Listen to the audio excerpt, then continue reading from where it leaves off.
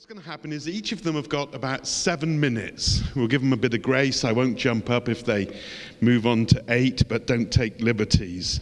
And they're going to be speaking from a successive passage in Ephesians chapter 1. So if you've got a Bible, I'm going to read that in a moment. Ephesians chapter 1 and verse 3 to 14. So as they speak, I want to encourage you to be praying for them, that God would just cause to flourish a gift on them, to be praying for ourselves that God will speak to us. And please do encourage them afterwards and be cheering them on. So we're going to be in Ephesians chapter 1, and we're going to be looking at verses 3 to verse 14. Let me just set the scene. This is one sentence in the Greek. It's the longest sentence in the Greek in the New Testament. And Paul is simply breathless as he sort of just gushes and overflows, celebrating what is ours in Christ Jesus. This is a passage all about who we are and what has been given to us and what has been done for us by the Lord Jesus. And you'll see it begins with praise to God, and it ends with praise to God. And in it, a bit like a sort of proverbial Blackpool Rock, you can see praise found as you sort of work your way through. And the other feature that comes up we'll be hearing about is the fact that it repeatedly talks about in Him.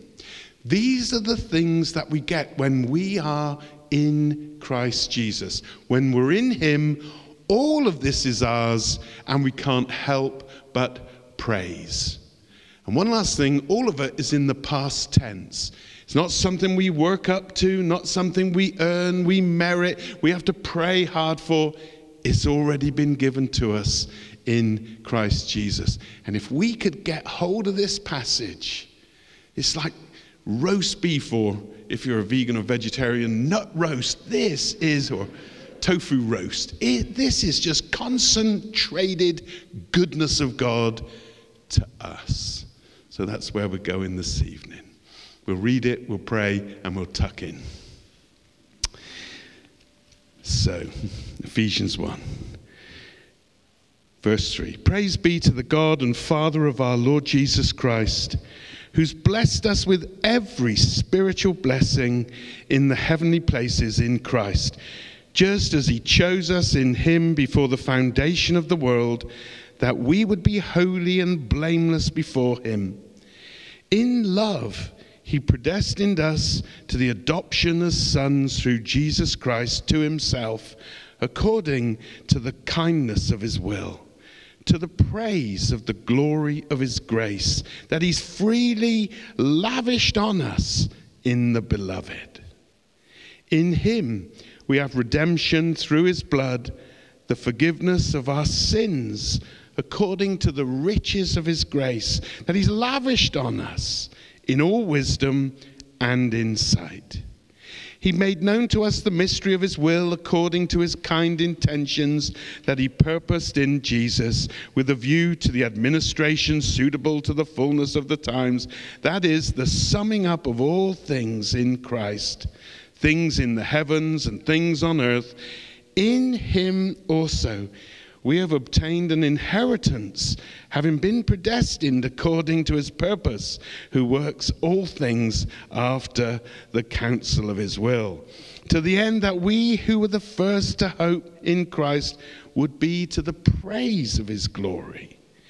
In Him you also, after listening to the message of truth, the gospel of your salvation, having also believed, you were sealed in Him with the Holy Spirit of promise, who is given as a pledge of our inheritance, with a view to the redemption of God's own possession, to the praise of His glory. Amen?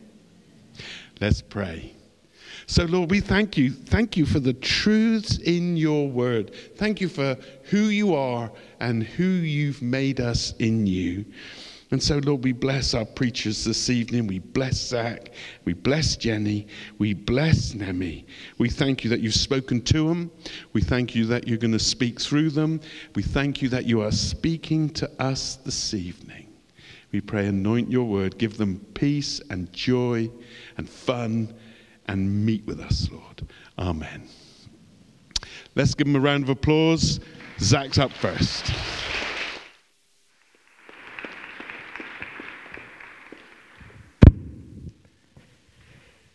Brilliant. Good evening. My name is Zach Aylett. I'm a primary school teacher just outside of Oxford.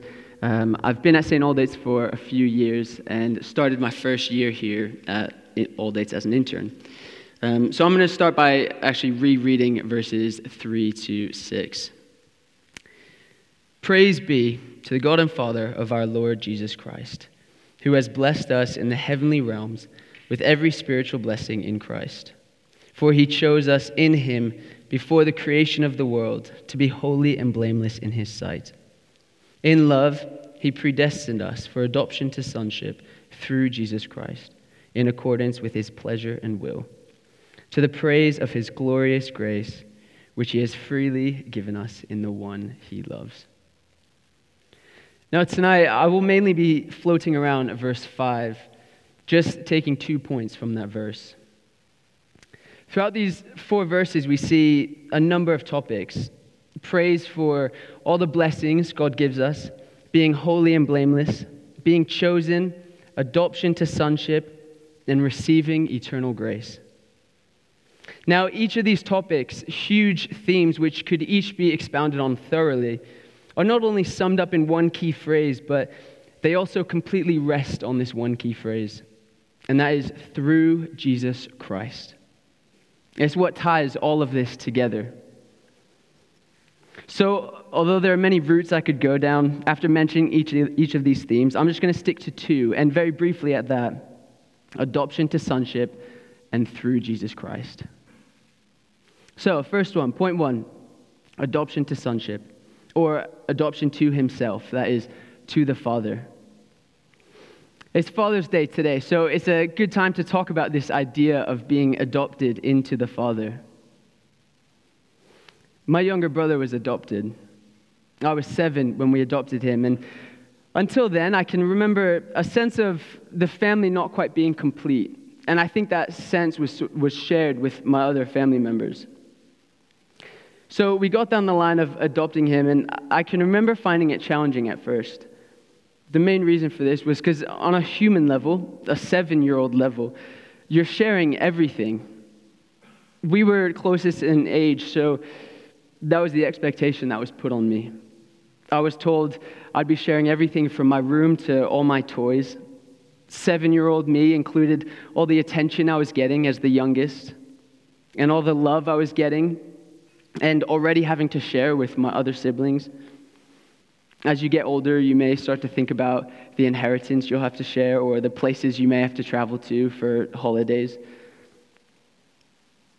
I gained a brother when I was 7. He got to experience the love I had experienced from my parents. He had a roof over his head and a family that loved him. I had another brother that loved me, and I saw the way a parent's love is not shared in the way I had imagined it to be shared, but it grows. We get to share an inheritance, which will help his future as well as mine. I say may because my parents could end up giving it all away. Now, take that human understanding of adoption, an understanding with limits, and put that into the perspective that involves the creator of the universe. An inheritance that never runs dry, a grace that never ceases to save you, a blood that never stops covering you, blessings that never stop coming, a love that is the same yesterday, today, and forever. It's also important to note that when God brought us into his family, it wasn't from a place of feeling a lacking or an incompleteness as though my family had. God's love is so full. He's so full of love that by nature he shares, he gives, He welcomes us. We are adopted into the sonship of God, adopted to himself. The next point I want to pull out of this thread is what I mentioned before, the thread that holds Scripture together. And that's this phrase, through Jesus Christ. It is through Jesus Christ that we can praise God every single day, in every single circumstance, for every spiritual blessing. It is through Jesus that we are made holy and blameless in his sight. It is through Jesus that we receive glorious grace. It is through Jesus that we are adopted into sonship. The Old Testament laws are filled with numerous scenarios that require a sin offering. And not just a one-time thing either, but any time a sin was committed. If we'd been Israelites, we would have needed to repeat these sacrifices as an act of looking, waiting, and watching for Christ to come. With Jesus, we accept him as an offering of himself in order that we might become right with God. The one true sin offering. A sinless man covers the guilt and shame of everything we've done. We were alienated from the family of God, looking forward to a Savior to undo that divide. Jesus is the way to become right with God. Jesus is the way to eternal life. Jesus is the way to adoption into the family of God, the sonship under God. Do you know him? Do you love him? We hear a false gospel from the world, that there is no need for a Savior. The world says we choose our destiny, we find our happiness, and we find our happiness in doing whatever the heck we want to do. It says, take whatever pill you want to take, drink whatever drink you want to drink, sleep with whoever you want to sleep with, look at whatever you want to look at, because it will fulfill you. Ultimately, it's an act of looking for something more, looking for something that will fill us, looking for love. It's simply wrong. The world will numb you enough to not consider the need for a Savior, numb you enough to keep your mind off of what will happen next after this world, numb you enough to not understand what true love looks like, what God's love looks like. This world is full of false promises, false fulfillment. It will numb you. My younger brother was brought into my family, brought into a family that loves him and cherishes him so dearly. God offers the way into the family, a way to come in from the outside in order that you may know real love and real belonging. God offers fulfillment. God offers eternal life with himself, with his love. God offers a chance to live holy and blameless in his sight through Jesus Christ. Through Jesus, we see God. Through Jesus, we know God. The way a perfect father knows his son, the way a son knows his perfect father. Do you know him? Do you love him? Praise him and worship him, for he is good. He is worthy to be praised forever and always. Amen. Fantastic. Thanks so much, Zach. The world will numb you. What it offers you will just numb you. But Jesus will die for you, has done, and the Father adopts you. Which are you going to choose? Beautiful. Thanks, Zach. Now, round of applause, Jenny.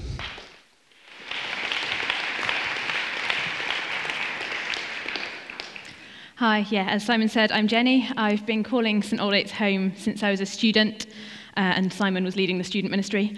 I'm married to James, and I work in communications for a mission organisation. So I'm also going to read the few verses that I'm focusing on. In him, we have redemption through his blood, the forgiveness of sins in accordance with the riches of God's grace that he lavished on us.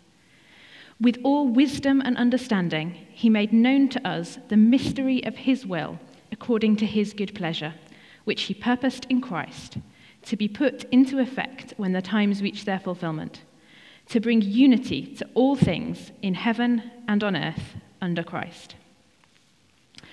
On opening up this passage, I have to admit to being a bit daunted. There's a lot of richness to unpack here from Paul, and only 7 minutes didn't seem very long. And who am I to be exploring the mystery of God's will? The beauty of God is that he answers our questions and our doubts. In this case, within the verses right in front of me. For the starting point in this passage is not my assessment of myself. It's not even me at all. The starting point is all about God and what he has done. Through him, I am redeemed, I'm forgiven, lavished with mercy, and part of his purpose. In these verses, Paul reminds the Ephesians, and in turn us, of the wonder of what God has done. It's from this grounding that Paul writes of God's purposes and our place within them. In the light of all that God has done, we're invited to participate in his plan and to glimpse the transformation he will bring. So, what has God done? Throughout the verses, God is the subject of the verbs. He's the one doing the action. So it seems he's done quite a lot. In him we have redemption. He's paid a price to set us free. This has been achieved through the blood of Jesus, who paid that price. In him we have the forgiveness of sins. It's God who has dealt with the root of our separation from him. And this is all part of God's grace. We see that God is generous and gracious, lavishing us with these riches. It's not a grumpy forgiveness. It's not a grudging paying up because we messed up again. It's the excessive and overflowing generosity of a God who loves us. So from this foundation of remembering who is at work and all God has done through Jesus, what comes next? He has made known to us the mystery of his will. Nothing too big to get our heads round then. And then it goes on to tell us it's in God's good pleasure that he makes his will known. He delights in bringing us into his purpose. He isn't just finding a space where we can get involved but not do any harm. When I first read this section, the word mystery jumped out to me and seemed appropriate. I don't know about you, but it can often feel to me that God's purpose, God's will, is a mystery that I'm not going to understand this side of heaven. But the verses tell us God has made known this mystery. And I think it becomes clearer as we read on. Verse 10 tells us God's will is to bring unity to all things in heaven and on earth under Christ. What an image of reconciliation, of healing, of the bringing together of the whole of creation. And it seems reminiscent of something, perhaps of the kingdom of God that Jesus spends his ministry talking about and tells us that is near. So, how has the mystery of God's will been made known? Through Jesus. That might be the cliched Sunday school answer, but it's true. It is in Jesus that we see the will of God being lived out. Throughout the Gospels, we see signposts from Jesus of what the kingdom is like, what this new creation that is both near and not yet here will be like. This is our blueprint, and sometimes that might be principles rather than all of us spending our days looking for sheep, for example, but it's very much a glimpse of God's good plan. So reaching that point, I had a further question. What, if anything, am I meant to do with this knowledge? What am I meant to do with this will made known to me? Our primary response, I think, is to lift our gaze with Paul and worship. But I think there is also an invitation to action. We have been shown God's purpose. Are we going to keep it to ourselves? We're invited to see the plan that is unfolding, that great story arc of Scripture, and to see our part in it, to see that all things will be brought together under Jesus, that reconciliation will come to broken places and people. To be part of seeing the seeds of the kingdom growing in the here and now. Eugene Peterson, in his introduction to Ephesians in the Message, writes of how, in addition to having this work done in and for us, we are participants in this most urgent work. But do you feel maybe unqualified or miles from being able to be part of God's purpose? Let's go back to the start of the passage. Are you equipped or qualified alone? No. But in him, through God's power and purpose, through the forgiveness and redemption poured, overflowing and lavish in Jesus, through the power of Jesus, that changes the game. And you aren't being invited to devise and execute a plan for the transformation of the world. God has already done that. As I mentioned, I work for a mission organisation, and one of the phrases that gets mentioned a lot is the Missio Dei, the mission of God. It's a helpful reminder that we are participants in God's mission. We are not the directors. So what does it look like to step into God's purpose? It means bringing that grace that God has lavished on you into your everyday life. To see, through your actions and choices, big and small, through your words and your deeds, glimpses of and steps towards a promised future when all creation will come together under Jesus. As we consider these verses from Paul's outpouring of praise, our gaze is lifted and our eyes focused onto Jesus. Anything and everything that we do is to come from this place of worship. This is the starting point for our participation in God's purpose, for our sharing of good news, and for us being part of the reconciliation of all things. Does that sound more like something you could do? Knowing that there is grace to be lavished on you if you do get it wrong. I just invite you to ask God, now or later in this service, to tell or show you how you can join in. It won't be one size fits all. It might be unexpected. But whether you've been following Jesus for years or have only just started considering it, you are invited to look up and be part of that adventure.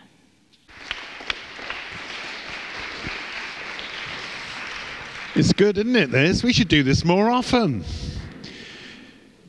God does not give grudgingly. And all those things he's done, revealing his plan and lavishing, what a great word that is, underline that in your Bible. He doesn't give his goodness with a pipette. He lavishes it. It's not grudging, it pours out upon us. And when we get that, we join in with what he's doing, and it overflows from us into the world. Fantastic stuff. Nemi, let's welcome Nemi.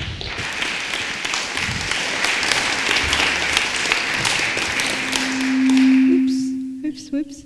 Hello everyone, good evening 6 o'clock family. I'm really excited to be here. I'll be sharing from Ephesians 1:11-14. I'll just read that quickly. In him we're also chosen, having been predestined according to the plan of him who works out everything in conformity with the purpose of his will, in order that we who were the first to put our hope in Christ might be to the praise of his glory. And you who were also included in Christ when you heard the message of the truth, the gospel of your salvation, when you believed, you were marked in him with a seal, the promised Holy Spirit, who is a deposit guaranteeing our inheritance until the redemption of those who are God's possession to the praise of his glory. So, little fun fact about me, I grew up wanting to be Janet Jackson, and I have been looking forward to wearing one of these mics, so thank you for making my dreams come true.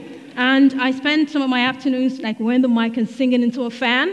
I don't know if anyone else did that, but just so you know, singing into a fan is really fun. Another fun thing I enjoyed doing growing up was watching WWE WrestleMania.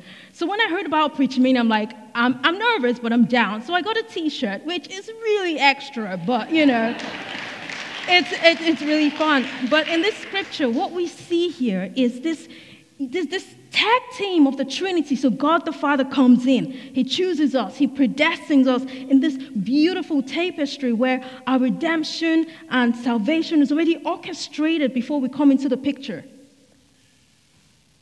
You see, when Adam and Eve sinned and they plunged us into the cycle of death, God didn't panic. He already planned to redeem us. And he told the prophet Jeremiah, or prophet Jerry, before you knew your mother's womb, I knew you. God knew us. He chose us before even the world began. And we see a lot of this imagery of this redemption through Jesus throughout the Old Testament, from an animal being killed to cover Adam and Eve's nakedness, to the blood of the lamb being used to deliver the children of Israel during the first Passover. And in Revelation 13, verse 8, it talks, this is not the Old Testament, but it talks about a lamb being slain from the foundations of the earth. The point I'm trying to make here is that God loves us, he chose us, and we were not an afterthought. And then the Father tags the Son, and Jesus Christ comes into the ring as this pure and blameless lamb who pays the price for our sin with his blood and brings us back into alignment with the plan, unity with the Father.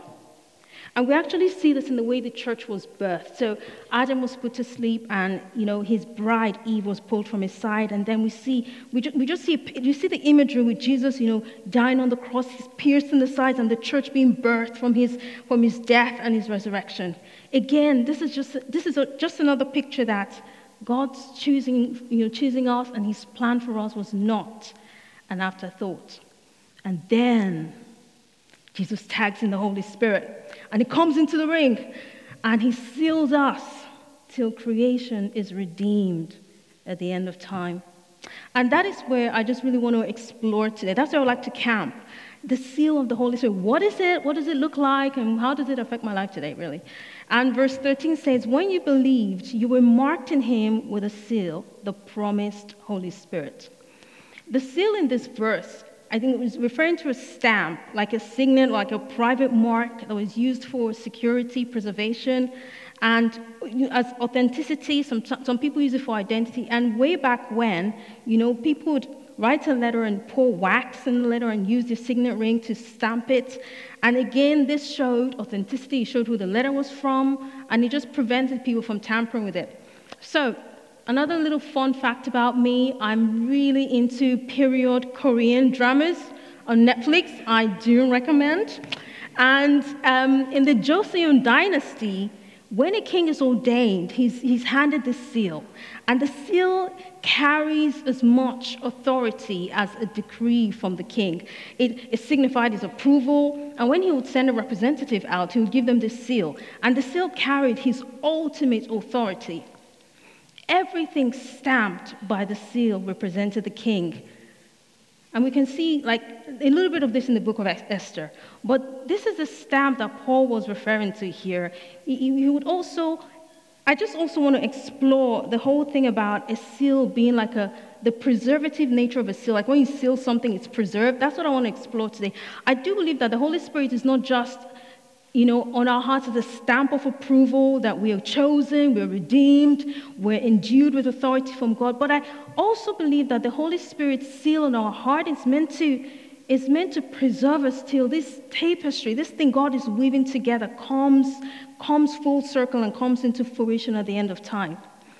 Now, in the last year, we've all come face to face with our weaknesses, our mortality, our freedoms have been taken. And the Freedom Day that we're all looking forward to seemed to elude us. It's like a wind has blown and has shaken everything, that can be shaken in our lives. And I believe this is where the Holy Spirit's work as a preservative seal comes into play in our lives. Jesus first introduces the Holy Spirit as a comforter. And we know the fruits of the Holy Spirit to be joy, peace, patience, endurance, and anything that is stamped with a seal will have the attributes of the person that stamped it. So, signet rings, which is usually used in the seals, have a family crest. Simon's wearing one. And this crest will hold in it information, attributes of the stamp owner. I believe the seal of the Holy Spirit is meant to not just guarantee and preserve us, but it holds in it the power, the approval, the gifts, and the comfort of the Holy Spirit. So how does that really affect us today? I'll tell you a quick story. Before this lockdown, I went through a season of personal lockdown. I got diagnosed with an autoimmune condition. As a result of that, I was in constant pain. I was on lots of opioids. I found myself in this season of lockdown. I came face to face with my mortality, my weaknesses, my fears. The sickness took away my freedom. I couldn't leave the house. I was in so much pain. I was pretty much bedbound. And I started questioning my faith. Like, why am I really here? What is the point of anything? I understood that I was chosen, I was redeemed, but like my reality was just, I was really struggling. And I believe that one thing that really kept me, that is responsible for me actually standing here today, is the seal of the Holy Spirit. Now, in that place of questions, I encountered the Comforter. I experienced his joy, his peace in the middle of very challenging times. I believe the seal, this gift, these blessings are available to every believer in him, in Jesus. It has been said a lot today. But I do not think the Holy Spirit is going to put you in a chokehold like Dwayne Johnson or Hulk Hogan and force his peace, force his joy. He's not going to force any. You have to be willing to accept the work that he's done. So I've got 3 practical, easy ways for you to do that. And the first one is praying in the Holy Spirit. If you can't pray in tongues, we can fix that. We have a wonderful prayer minister team. They will help you at the end. And if you're like, well, it's a bit weird, well, Christopher Landau has a talk on our website. You just put Praying in Tongues, Christopher Landau, will pop up. And where he sort of breaks it down and teaches you. And I do stand by Christopher and say, please don't go down the don't go down the Japanese brand name, so the Honda, Shonda, Mitsubishi, Kawasaki. No, for tongues. Just watch the talk, and he's going to sort of guide you how to do that. The next thing is to spend time in worship. So we have great worship resources on our website, and the Bible says that God inhabits the praises of his people. So when you spend time in worship, you learn to host the presence of God. And the Bible also says in the presence of God there is fullness of joy. So by spending time in worship and hosting the presence of God, you get to experience the joy, the peace, and the fruits of the Holy Spirit. Another thing that's really helpful is spending time in the Word. The Holy Spirit is the author of the Bible. Jesus called him the Spirit of truth and said he will lead you into all truth. I do think it's important not to read the Bible like a textbook, unless you're studying it, or just to get the tick on your app, and just so they can, make sure that you get your reading streaks, and you're like, yay! But to read it with intention and listen to what the Holy Spirit is saying. Now, after the crazy year we've all had, I do believe the Holy Spirit is available and is willing to seal our hearts, to affirm our identity in Christ, to preserve us, to comfort us, and to fill us with his joy, his peace, and his hope in the middle of all circumstances. And I pray for everyone here that would encounter and experience him more in a different way in our lives in the coming days. In Jesus' name. Amen. Nemi, fantastic. Thanks so much for all you put into that. I love that image of the Trinity.